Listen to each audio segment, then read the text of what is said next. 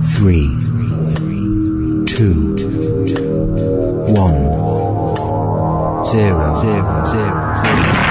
From the studios of WORQ in Wisconsin, this is the Stand Up for the Truth podcast. Today's issues, overlooked headlines, and biblical observations, equipping the remnant around the globe. Got your sword handy?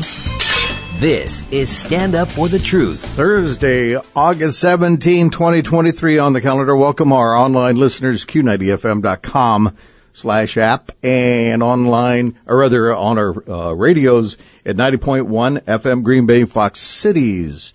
I'm Crash Connell and Mary Danielson. That is a handsome T-shirt you're wearing today. Well, thank you very much. Where did you get that handsome T-shirt? I got it at Red Pill Prints, and they have some great Stand Up for the Truth gear. Shirts Yeah. and gear and mugs and such. Just click the gear tab at standupforthetruth.com. Yes, good morning. It is great to be here. What a privilege to serve the Lord today. Tricia Burton is my guest today. We're going to be looking at Mormonism, the fourth largest religion in the United States. I had looked into it a few times over the years, but boy, taking a fresh look at it this week once again showed me some very troubling details of not only its history, but of course its doctrine as well. We have a lot to cover, so I'm going to get to our scripture and prayer, and then I'm going to introduce Tricia. My scripture today is 1 John 4, 1-5. Beloved, do not believe every spirit, but test the spirits to see whether they are from God, for many false prophets have gone out into the world. By this you know the Spirit of God. Every spirit that confesses that Jesus Christ has come in the flesh is from God, and every spirit that does not confess Jesus is not from God. This is the spirit of Antichrist, which you heard was coming, and now is in the world already. Little children, you are from God and have overcome them, for he who is in you is greater than he who is in the world. They are from the world, therefore they speak from the world, and the world listens to them. Heavenly Father, we look to you today to guide and direct our steps and our conversation. We ask that by your great grace and mercy, you continue to help us contend for the faith once for all delivered to the saints. Help us stay on the narrow path that leads to life, Lord, and keep us from deception. We lift up our guest, Tricia, today and ask for your protection on her family. Bless her with good health and refresh her in your word as only you can. Thank you for her testimony. In Jesus' precious name, amen. Tricia Burton is a fifth-generation ex-Mormon. She was the first person in her long line of devout family members, including polygamists, to become a Bible-believing Christian. Her love for apologetics and defense of the Christian faith began shortly after she was saved in the mid-1980s. She's on staff at the Berean Call Ministry, founded by the late Dave Hunt, now headed up by T.A. McMahon. She serves as a video editor and researcher. By God's providence, she was put in touch with the Berean Call because of her concern about the Mormon infiltration into the body of Christ through the Mormon-produced TV series The Chosen. In collaboration with the Berean Call, Tricia and T.A. McMahon produced a series of videos exposing The Chosen. Their video, Visual Idolatry, was featured at the last conference, and you can watch that on YouTube, Visual Idolatry. In 1987, she was World Professional Pair Skating Champion, starring in the ice capades and various ice shows around the world. With a long career in competitive ice skating and entertainment, she transitioned to behind the scenes as a videographer and editor. Her passion to equip the body to witness to Mormons and Jehovah's Witnesses. Yes, she has Jehovah's Witness family members as well. And her greatest joy is to see cultists come to a saving knowledge of the Lord Jesus Christ. Tricia, welcome to Stand Up for the Truth. Well, thank you for having me. I'm delighted to be here. It's wonderful to have you today. Before we get to your a portion of your testimony, I want to ask you about something that you mentioned to me last week, and that you feel that apologetics, which is the defense of the faith, has really disappeared as an important priority in the church, and I couldn't agree more. Does it just have a bad name, Trish? Do people resist it in general, and they don't care to do the work to defend the faith from attack? Did postmodernism kill it outright? What do you think? Why do you think that we just don't hear about that anymore? Well, I think when the church began in the 80s, it started to transition away from the Word of God. I noticed more entertainment started to enter in. And so if your foundation is not the Word of God, you don't know that you're supposed to be a Berean. Mm-hmm. And to test all things and to earnestly contend for the faith. Jude 3, earnestly contend for the faith which was once for all delivered to the saints. So I think there is a biblical illiteracy that has plagued the church, especially today. And it's been a gradual thing, where the church has been slowly weaned off the word. Now, and I can't broad brush that. There are pockets, praise the Lord, right, of strong Bible-believing churches that are teaching the word. Mm-hmm. Yes, and I read Seduction of Christianity in the middle by Dave Hunt in the middle of that decade, and I did not know anything like psychology or anything was infiltrating the church. I was real surprised as a young believer because I thought, well, here we have this great faith delivered to us. We have the gospel. We have joy in the Lord. Why would anyone infiltrate the church? I didn't understand it at the time. I certainly do now. I mean, wow, the things we're seeing in the church is just amazing. Yeah, and having come out of a cult, when you spend your life, your early days in a cult, and all it is man's opinion. There's no teaching of the word from the Mormon pulpit. When you become a Christian and you're sitting, like I was at Calvary Chapel, Costa Mesa, sitting under Chuck Smith, listening to the word taught exponentially, chapter by chapter, verse by verse.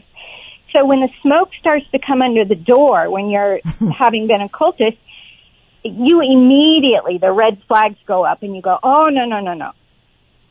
Yeah. So you have a different perspective than perhaps someone who's been raised in the church. Right.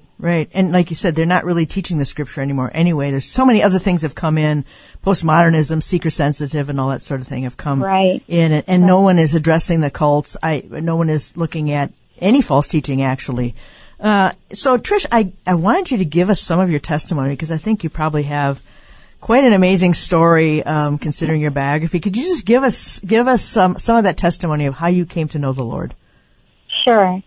Well, my great-great-great-grandfather was a convert to the Mormon Church in 1842. His name was Henry Grow, and I'll just call him Grandpa Grow because to say great-great-great over and over is painstaking. Yes. So, Grandpa Grow moved to Nauvoo from Pennsylvania. He was the superintendent of bridge building in Philadelphia and Pennsylvania. So, when he became a Mormon, he moved to Nauvoo and worked on the Nauvoo temple. And this was when Joseph Smith came out with his revelation on polygamy. And so Grandpa Grow was a polygamist. He had 7 wives and 30 children. And after the death of Joseph Smith, which the Mormon Church says he was martyred, but he wasn't martyred. Martyrs don't go out in a blazing gun battle, killing 2 people on their way out, which is what Joseph Smith did. But after Joseph Smith's death, Grandpa went across the plains to the Great Salt Lake Basin with Brigham Young, and 70,000 people went across the plains from Nauvoo.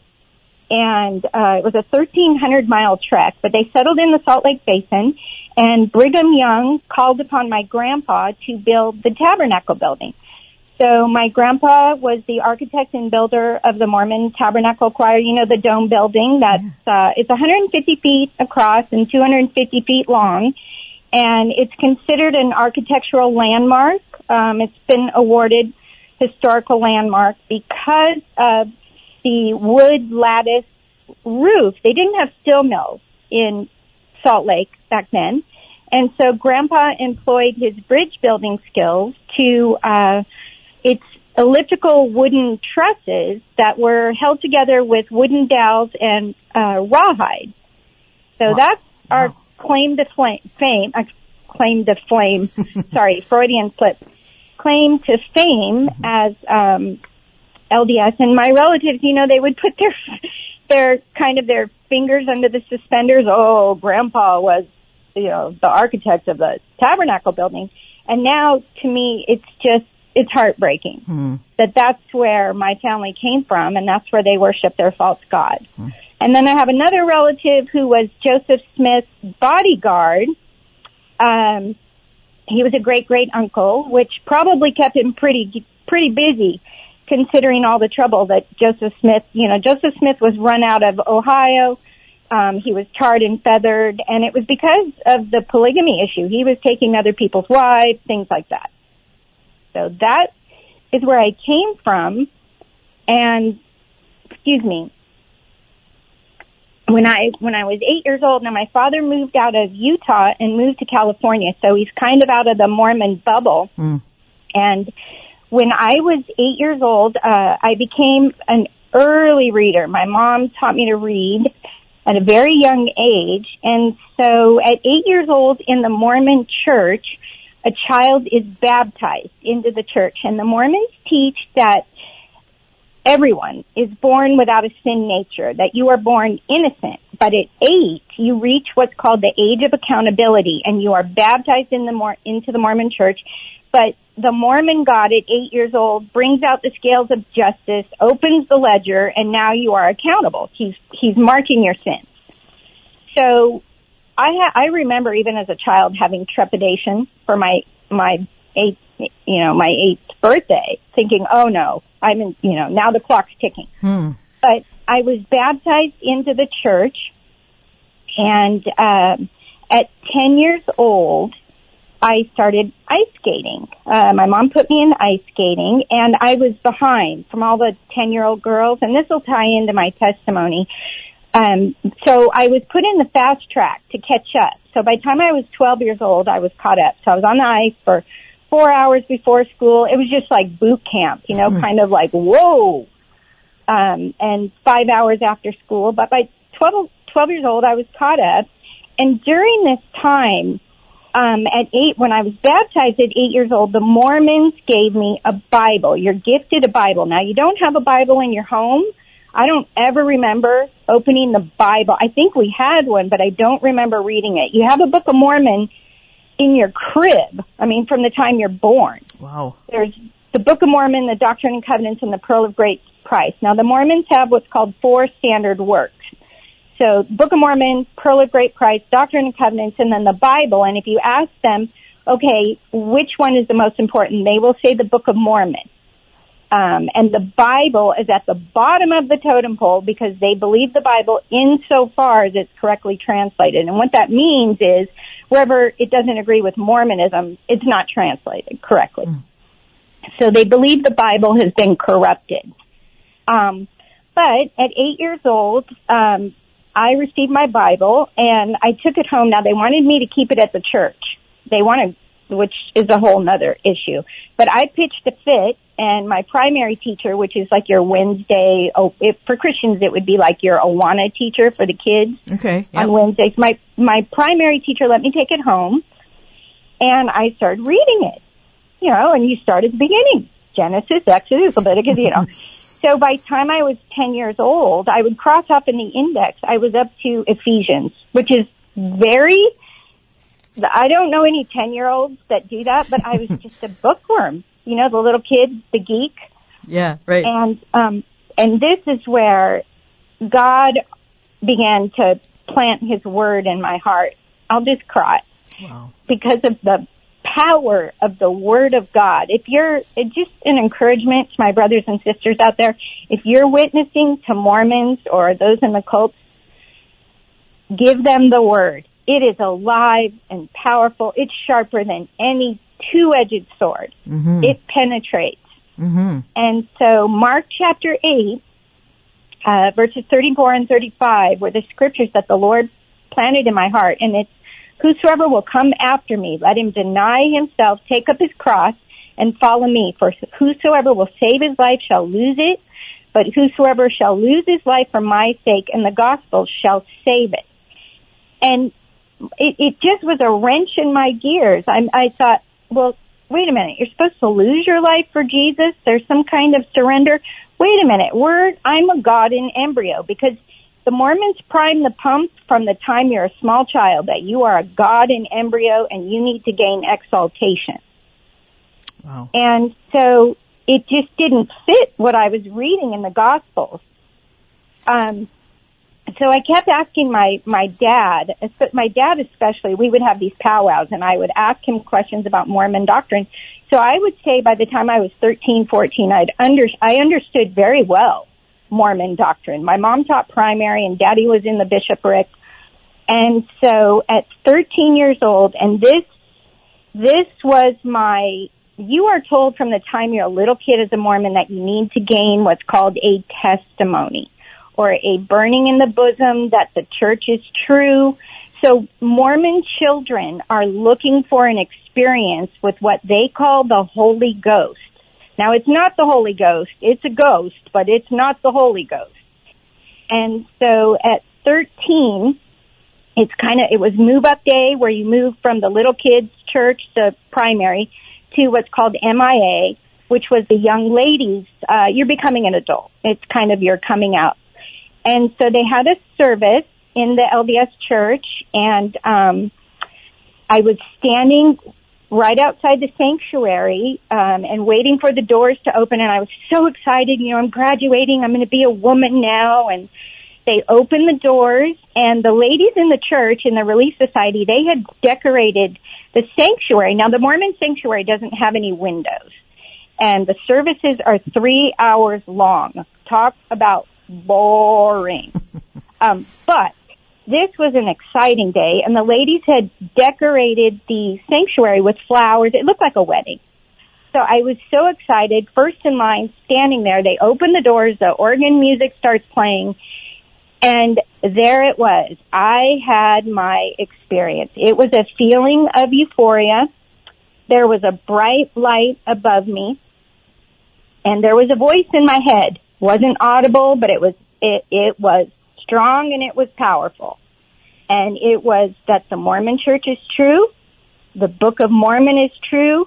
Joseph Smith, I just stood there in awe, thinking it was the Holy Spirit.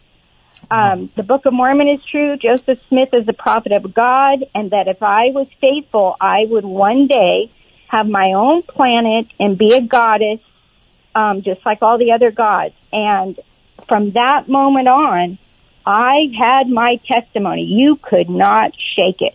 The Book of Mormon. Now, I know today that was demonic. Wow. Because the doctrines that Mormons believe are doctrines of demons. And it started with the head demon. You shall be as gods. Genesis chapter 3. And so, but never underestimate when a Mormon is telling you, but I felt the Holy Ghost. I had a burning in my bosom. Now, that comes from the Doctrine and Covenants, section 9, where it talks about a burning in your bosom. But my testimony was solidified. And so what happened, I continued in skating, and you're on this path of perfection. So in every area of my life, because the Mormons teach that you can attain perfection. So whether it was in skating, academics, or in the church, you are crossing your T's, dotted, and the pressure is enormous. So at 16 years old, I was sent away to train in Colorado Springs. My coach moved there, and we were training at the Olympic Training Center there.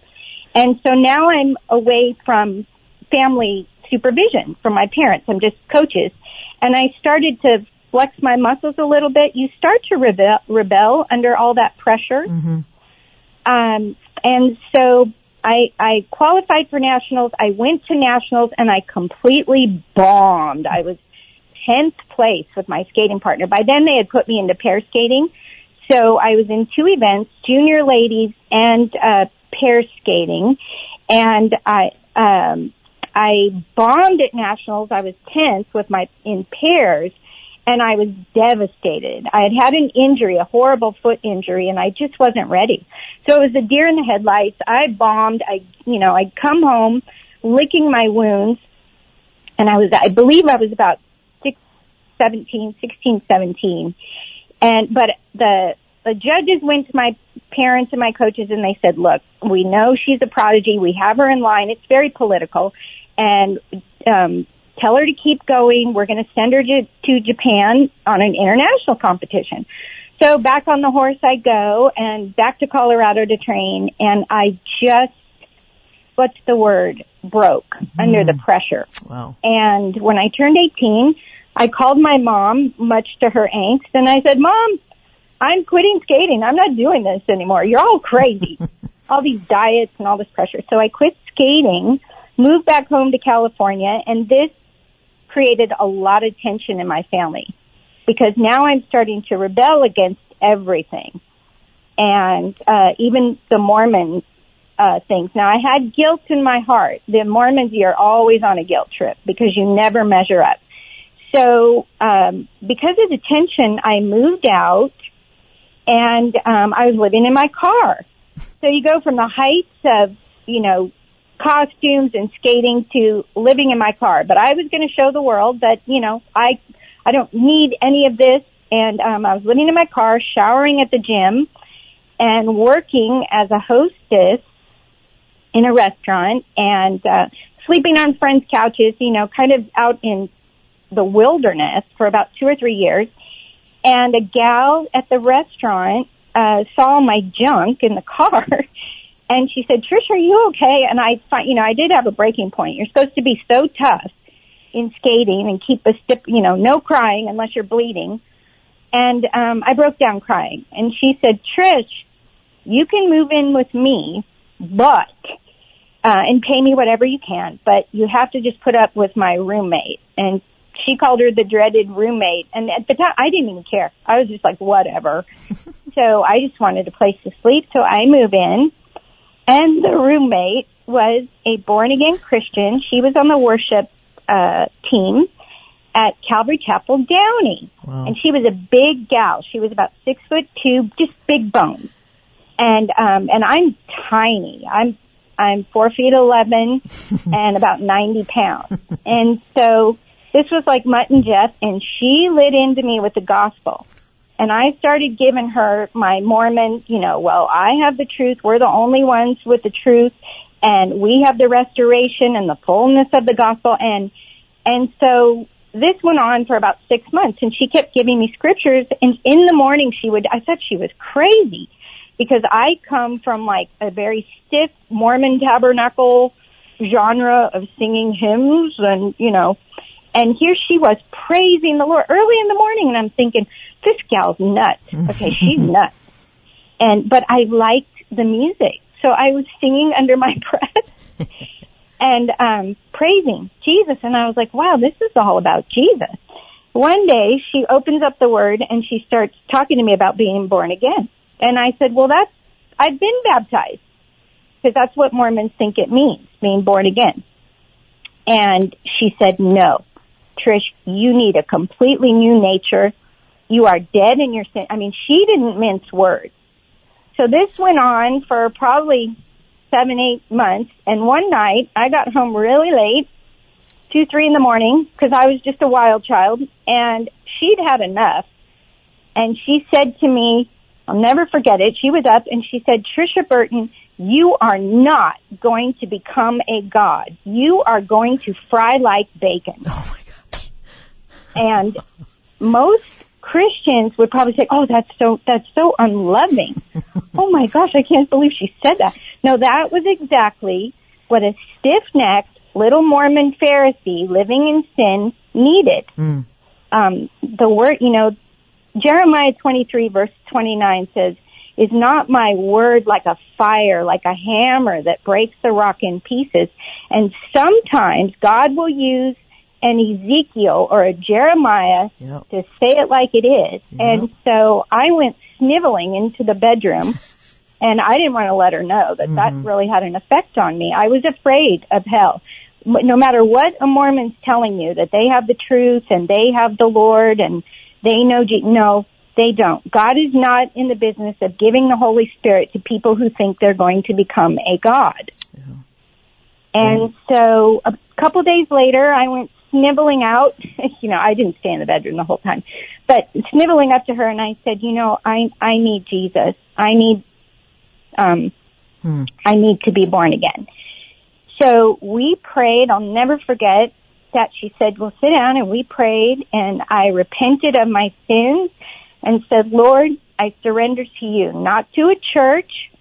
And I had a very powerful experience. Now, I'm not into experiences, but my conversion, my testimony was based on the Word of God.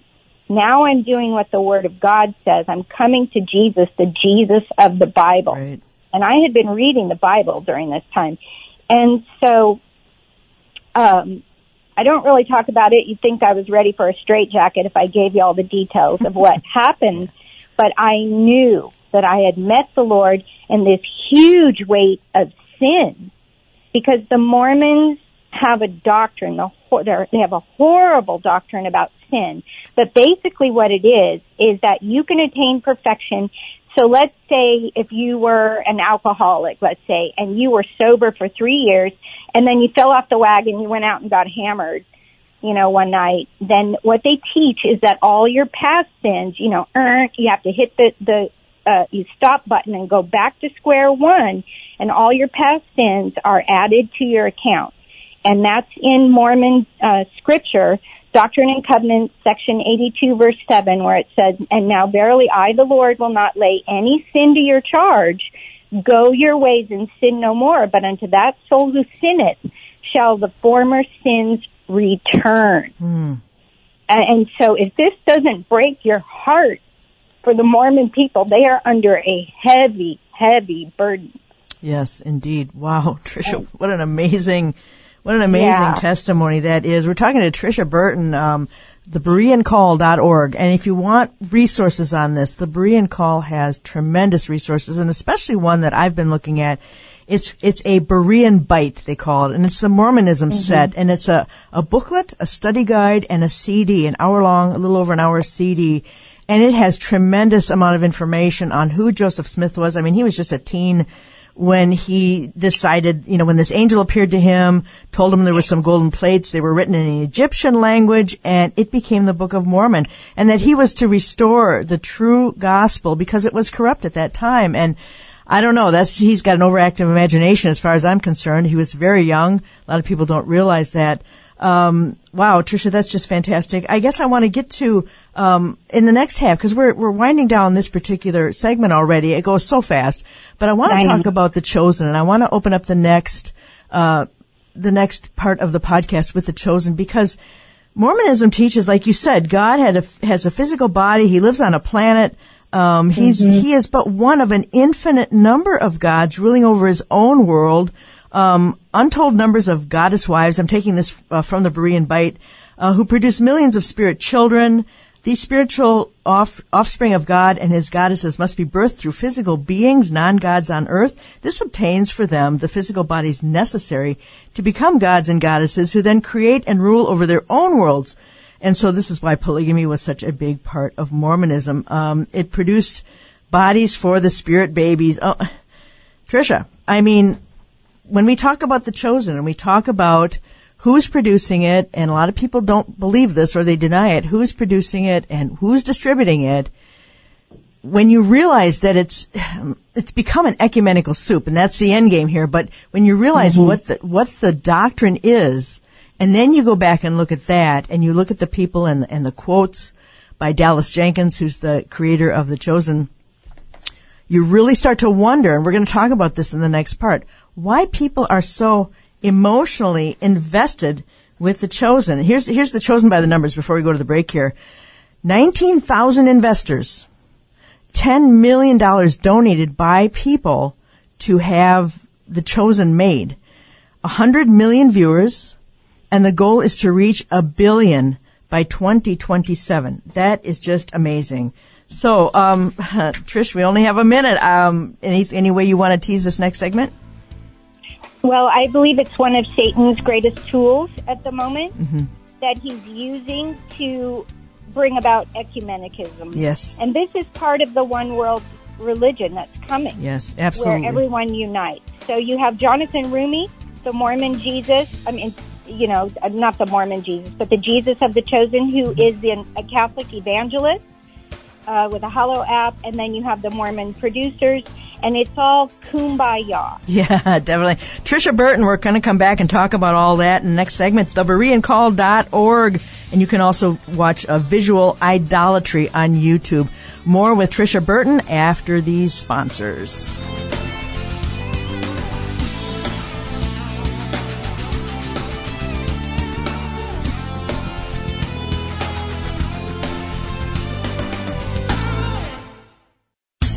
Feedback, questions, and topic suggestions are always appreciated. Email us at comments@standupforthetruth.com. Welcome back to Stand Up for the Truth. My name is Mary Danielson. We're talking to Trish Burton. Trish is with the BereanCall.org, and the first half we had this great testimony of hers and just the life that she was in Mormonism. Very, very interesting. Like I said, the BereanCall.org has a lot of different resources on all of this. And so we want to just jump right in here. The Chosen, I had mentioned the numbers beforehand. This has just taken the world by storm. I understand it's going to be on the networks coming up. Mm-hmm. It is basically a visual representation or translation of the scriptures by default. Is that correct, Trish? Yes, that's what they claim. Now, I mean, talk about the phenomenon. It's in the top 5 on Amazon Prime right now. Wow. So it's sweeping the world, and they are translating it, not just translating it with subtitles, but they are dubbing it with language. Wow. Yes, into over 100 languages. The first time I ever saw an episode, because there were some gals at my church raving about it, and I thought, okay, whenever there's a group of people raving about something, my red flag just goes up. So I went home and I thought, well, if I jump into it, I'll just jump into season 1, episode 6. I'll just watch that. And that is the episode where Jesus says to Nicodemus, they're having a conversation, and he says, Nicodemus is struggling to believe in Jesus, and the Chosen's Jesus says, what does your heart tell you? And springs were coming out of my head. I went, that's Mormonism. Because that's what we're primed to do, is to follow our heart, get it burning in your bosom. And, of course, the Bible says the heart is deceitful above all things and desperately wicked. Who can know it? Jeremiah 17:9. So that's what precipitated my research. And the further I dug, I went, it's produced by Mormons. Daryl Eves and Brad Pello are hardcore temple-going Mormons. And then the Harmon brothers were distributing it, and they are also Mormons, temple-going Mormons. So Dallas Jenkins said in an interview, we are producing 56 episodes, and most of it isn't from the Bible. And then he went on to say 95% of The Chosen isn't from the Bible. So, well, then where is it from? It's from the imagination of the screenwriters of Dallas Jenkins, Ryan Swanson, and Tyler Thompson. And so this Jesus, and Dallas Jenkins says, we're not adding to the Bible. He continually does that tap dance. He says it's backstories. But they are, no matter how you slice it, they are adding to the Word of God, which God absolutely prohibits. They're just using a visual medium. And one of the problems with movie imagery is the powerful and lasting effect it has on the viewer's mind. Right. If it's a lie, that lie can become entrenched in the viewer's mind.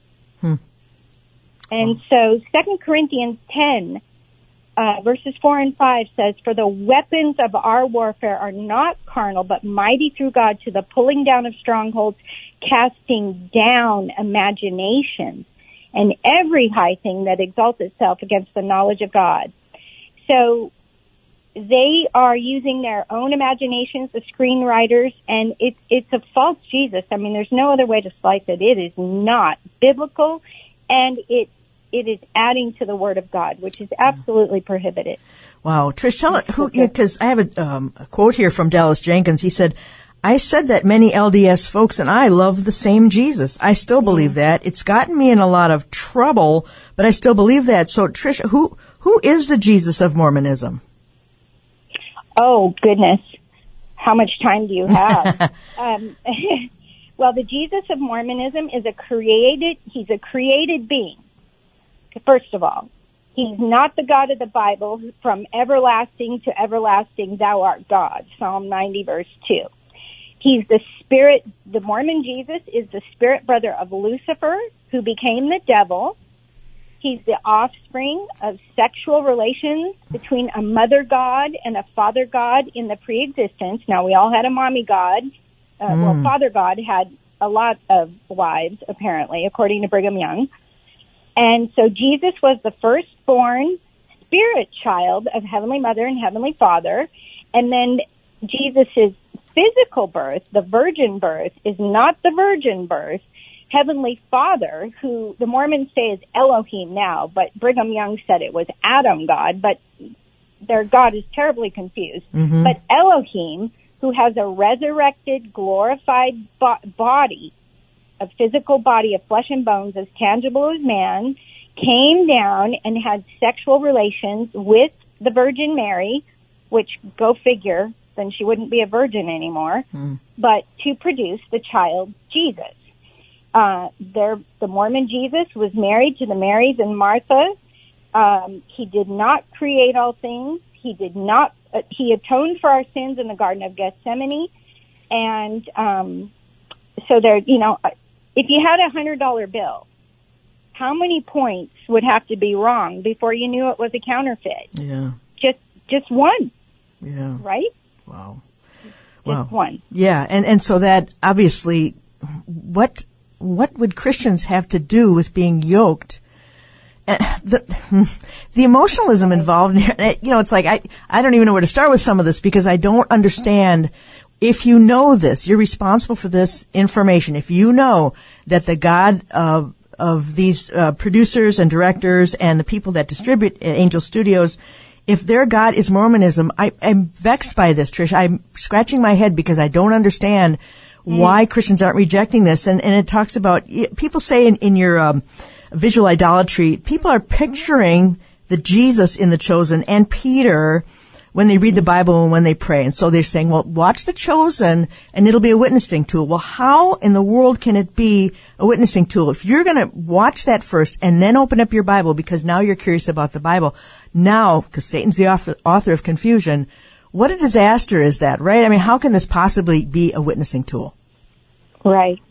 Well, and a lot of people have asked me, how can this be? How can Dallas Jenkins be unequally yoked with the Mormons? Mm-hmm. What they don't realize is that Mormons are, especially seasoned Mormons. Now, Darrell Eves and Brad Pello they were Mormon bishops, and Brad Pello was a stake in the stake first presidency.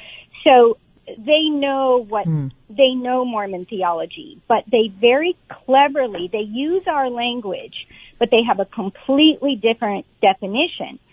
So I am 100% convinced that when Darrell Eves and Brad Pello and the Harmon brothers talk to Dallas Jenkins, they are not giving him the meat of what they really believe. And so, but Dallas Jenkins is accountable. He's run through so many roadblocks in Scripture. But the issue is that the visual idolatry, the images as well. Who is this Jesus? And it is a false Christ. And what you have now is Christians, when they're reading their Bibles, I can't tell you how many people I've heard say, I hear chosen when I'm reading Matthew. When I'm reading the narrative, or that, now I understand what Peter looks like. Yeah. You know, and so very, very dangerous when you get into the realm of visualization and you are hearing a voice from the characters in The Chosen, and you have Levi Lesko and his wife. You know, his wife, they have 12 churches in Montana, but his wife has been all over YouTube saying that when she has her devotional time, she pictures Jonathan Rumi, the Jesus of The Chosen, and she has conversations with him. And so this is in the realm of spiritism. It's opening the door to the occult.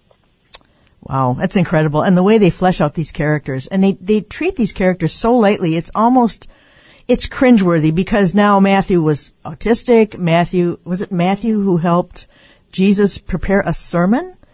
And that's just the tip of the iceberg on how these are real people. Okay, you cannot portray real people based on the imaginations of movie makers. It has to be a misrepresentation, because words have meaning, and Jesus is the Word made flesh. So this is such an epic fail, Trish, and I just don't understand how this is happening. Is Jerry Jenkins from the Left Behind series, is that Dallas Jenkins' father?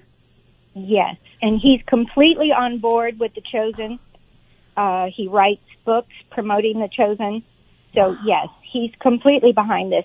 But, in Season 2, Episode 8, which to me is just one of the most abhorrent things, you have right in the introduction, you know how when you click on the Chosen app, there'll be a little description about what that episode is about. Mm-hmm. And it says, while Jesus and Matthew prepare the content for the big sermon, the disciples spread the word and fighting among themselves. So they have them actually going on record saying Jesus and Matthew are preparing the content for the Sermon on the Mount. And it's unbelievable when you watch this. And that's where you go, wait a minute. Wow. Is this the word of God? Matthew 4, verse 4, man shall not live by bread alone, but by every word that proceeds out of the mouth of God. So you have a completely different Jesus. I mean, it's just blasphemy. Wow. It's pure blasphemy. Tricia, when the first half of the podcast, towards the end, I mentioned some of the teachings of Mormonism. And of course, as you and I both know, it takes a long time to delve deeply into their history and all the crazy stuff about the Israelites coming to this country supposedly and the Native Americans, and I don't know if we'll ever have time for that, but you can catch all that in the Berean Bite, the Mormonism set, that's in there in great detail, and I highly recommend. Also, Lighthouse Trails has a tract, a booklet on The Chosen. Highly recommend that resource too. Now, you had said to me a few days ago about how they're at this time also changing and have been changing, just like Joseph Smith did, a lot of the doctrines to make them more palatable, because every time you turn around, well, they're just Christians like everyone else. Can you tell us some of the ways that they are changing these doctrines to just appeal to an ecumenical church? Oh, goodness. Well, you have, this started with Gordon B. Hinckley. He was the 15th prophet of the Mormon Church, and he was a PR man. So the Mormons, in the early days, it was gloves off with Joseph Smith's first vision. All the Christian churches are wrong, all their creeds are an abomination, and all their professors, all their ministers are corrupt. So with one swoop of the pen, Joseph Smith wipes out the Christian church. Wow. Right? All are wrong. Mm-hmm. But now what you have is just recently, in 2018, you have the current prophet, Russell M. Nelson, who dropped the name Mormon. He said that God was offended. He said this at conference. And twice a year Mormons have conference. It's in April and October. And the gavel goes down. This is God speaking through the prophet. And so apparently God contacted Russell M. Nelson and said, Russell, I'm offended that you are called Mormon. And so drop the name. And so this is part of their PR push to look like Christians. And they just completely scrubbed the name Mormon on the internet. I mean, on YouTube, they had a whole channel called I Am a Mormon. And now it's called Come Into Christ. And so they completely changed it. And they are infiltrating Bible studies.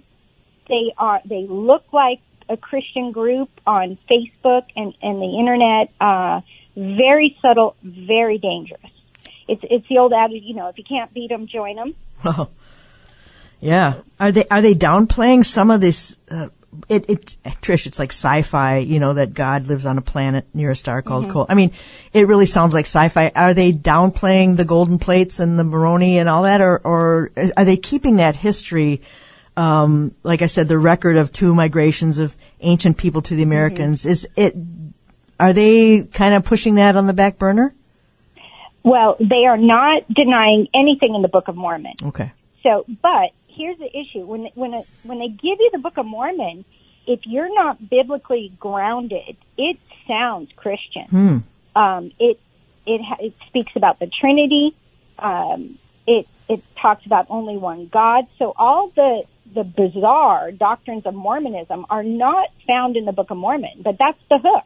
Okay. That's how they hook you into the church, because it sounds so Christian. Now, in 1 Nephi chapter 13, it trashes the Bible. It says many plain and precious parts have been removed from the Bible. So it says it 5 different times, by the great and abominable church, which is the mother of abominations. And that would be us. Christians take a bow in the Christian church. So they undermine the Word of God and subtly supplant it with the Book of Mormon, which is the quote-unquote fullness of the everlasting gospel. But today, they are, I call Mormonism, because of the way it changes all the time, if you're dealing with it or you're trying to witness to Mormons, it's like running an obstacle course with a block of Jell-O. It's continually changing and disintegrating, and Mormonism wears a mask. And so today, they are on record on their website saying, we don't believe that you can get your own planet anymore. And I'm like, you got to be kidding. Wow. That's what we all were striving for as Mormons. And a lot of the newer Mormons, I was in the church when the racist doctrines were in place, when the blacks were cursed by God. And this was a doctrine. Okay, this came from God. Mm-hmm. And so polygamy, now I wasn't in the church when polygamy was practiced, but polygamy in Doctrine and Covenant section 132 is a new and everlasting covenant. And Brigham Young said the only way that men can become gods, even the sons of God, is to enter into polygamy. So they're suppressing their really crazy doctrines and putting on a Christian face now. Wow. And what's sad is the younger generation, the Gen Zs and the millennials in Mormonism. I was in Utah about 4 or 5 years ago witnessing, and many of the young Mormons, you almost have to get them lost before you get them saved. They didn't even know their own doctrines because of the church hiding it. Yeah. Well, and I know that doctrine doesn't really matter to them, and it is a contradictory belief system as it is, because God was man, but it says God would be unchangeable. And is this part of why they put so much emphasis on feelings and the burning in the bosom? Something called doublethink or something like that, because they really don't want you to understand a systematic theology like you would find in Christianity, right? Right. And, if Satan can get you into the realm of mysticism and emotions, where you just put your finger in the air and whichever way the wind blows, that's truth. And Mormon, you're conditioned, you're brainwashed from the time you are a child that you need that experience with the Holy Ghost. So I just watched a debate with Mormon apologists, and they are literally saying, regardless of I couldn't believe what I was hearing, regardless of the problems in the Mormon doctrine, rely on your testimony, which, and they are still beating that drum. So, and here's I believe the Lord in His sovereignty allowed me to have that powerful experience in the Mormon church. He knew I was going to get, but it's so I can understand and have compassion on them. These experiences are powerful, and that's where the chosen also, that's why when I see people so emotionally attached to the chosen, it's very dangerous. Yeah. But our God, the Word of God, can break through. And that's the beauty, is we have the weapons. We have the Word of God, and it is powerful. It opens eyes. God saves cultists. He saves Mormons. He saves Jehovah's Witnesses. He can reach into the deepest, darkest pit and save a cultist. And our God is still working, still saving. Yes. And He loves every one of those people, and He died for those people. Right. We have about 6 minutes left, Tricia. And what's fascinating to me is how America fits in with this, because there were a record. The Book of Mormon claims to be a record of 2 migrations of people to the Americas. And the second one I find the most interesting. The first one took place at the time of the Tower of Babel. The second one claimed that Israelites left Jerusalem about 600 BC. And the book, the Berean Bite from the Berean Call, talks about this a little bit. And that the people that came to America became the ancestors of Native Americans. And I know someone like Glenn Beck, who is a Mormon, and has very influential because he mixes conservatism with it, and people then grab onto the conservatism and they ignore the Mormonism. And I've heard him say that even our Constitution is a wholly inspired document. So really, Trish, there's a lot of connection here between this country, of course, because this is where they traveled, this is where they tried to set up their religion. What should people know about the Mormon view of America specifically as a I don't know, something that is special by God because of Mormonism? Well, I was taught as a Mormon, as a child, that one day the Mormon, I mean, this is a little bit of a sidebar, but that the United States government would hang by a thread, and that the LDS Church, we Mormons, when I was a Mormon, we would rescue the United States. And so Mormons are heavily infiltrated into the IRS, the CIA. They're very good at masking what they really believe. You have Tim Ballard in The Sound of Freedom. He's a Mormon. The story is about him. He's a Mormon. And, and I'm all for rescuing children in child trafficking, but you have to stand back and go, wow, what is going on spiritually? And it is the Mormons with a very powerful platform. I mean, when you're sitting on, the estimates are $157 billion the church has accumulated. Wow. That's power in PR and in all spheres. So. Yes, and when you listen to Glenn Beck, he very much sounds like a Christian. I used to watch him all the time, when he was on Fox and that sort of thing, because he's very sharp and he had a lot of insights into current events and that sort of thing. But then when I realized what was going on with that, I just thought, well, I kind of pulled back a little bit, because now he's talking about a national repentance. He's talking about revival. And I went, wait a minute, revival into what? That's what he was all about, and also bringing the pulpits back to where they should be. Is this somehow connected with that restoration? I mean, I know this is many centuries apart here, but that restoration that Mormonism teaches, still working on it through someone like Glenn Beck, perhaps? Oh, yes, most definitely.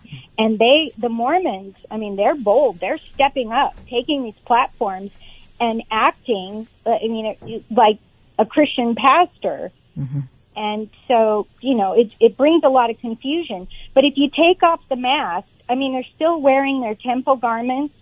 If you get into the temple ceremony, I call it masonry, reheated masonry. Only when you leave, you get souvenirs, and you're wearing your Mormon undergarments, and they have learned secret handshakes and passwords. It's very occultic to one day pass through the veil where they can become a god. So you have to strip it down and ask very pointed questions. Yes, and wow, there's so much we could do, Trish. And we're talking to Trish Burton, thebereancall.org, a lot of great resources there, and also Visual Idolatry. You can find that on YouTube, and I really encourage people to watch that if you have any questions at all about The Chosen. And Trish, I know this is a big subject, and I want to just give you the last 2 minutes. Is there anything we missed? Is there anything you want to really impress on the listener about The Chosen or about Mormonism? I don't want to put you on the spot, but 2 minutes. Anything that we missed, do you think, today? Well, if I could just say anything to your listeners, I know there's probably pretty strong Christians listening, is there are 16, these are the numbers, there are 16.5 million Mormons, that's their number. Okay. And there's 8.7 million Jehovah's Witnesses, countless Catholics, I don't even know the numbers, and then you have The Chosen, which is, their goal is to reach 1 billion people with this false image of who Jesus is. And so we are to study, to show ourselves to God. I mean, there's so many fronts that we're fighting. And Christians, we have the answers. Be encouraged. Go to the Lord and ask Him to give you the opportunities to reach these dear people. I mean, they are deceived by false prophets and false teachers, and that's the heartbreaker. And the time is short. The devil's pulling out all the stops. He knows his time is short. And his goal, the end game, is to unite everybody. in a one world religion. So we're seeing this. And, but be strong in the Lord and in the power of his might. Put on the whole armor of God, that you may be able to stand against the wiles of the devil. And so I just want to say, God bless you, my brothers and sisters, and to all those on the front lines. There's another guy, Bill McKeever, just a plug for Bill McKeever. Okay. He's in Utah on the front lines, and he has a ministry to the Mormons. Okay. It's called Mormonism Research Ministry, MRM.org, and it's a go-to resource. Okay. Great. Tricia, we got to wrap it up. We probably could have gone another hour. So grateful for you. We're going to be praying for you for boldness and for protection and all those things. And everybody just watch her video on visual idolatry on YouTube. Thank you for joining us today. We have Jeff Wiegand tomorrow. Therefore, my beloved brethren, be steadfast, immovable, always abounding in the work of the Lord, knowing that your labor is not in vain in the Lord.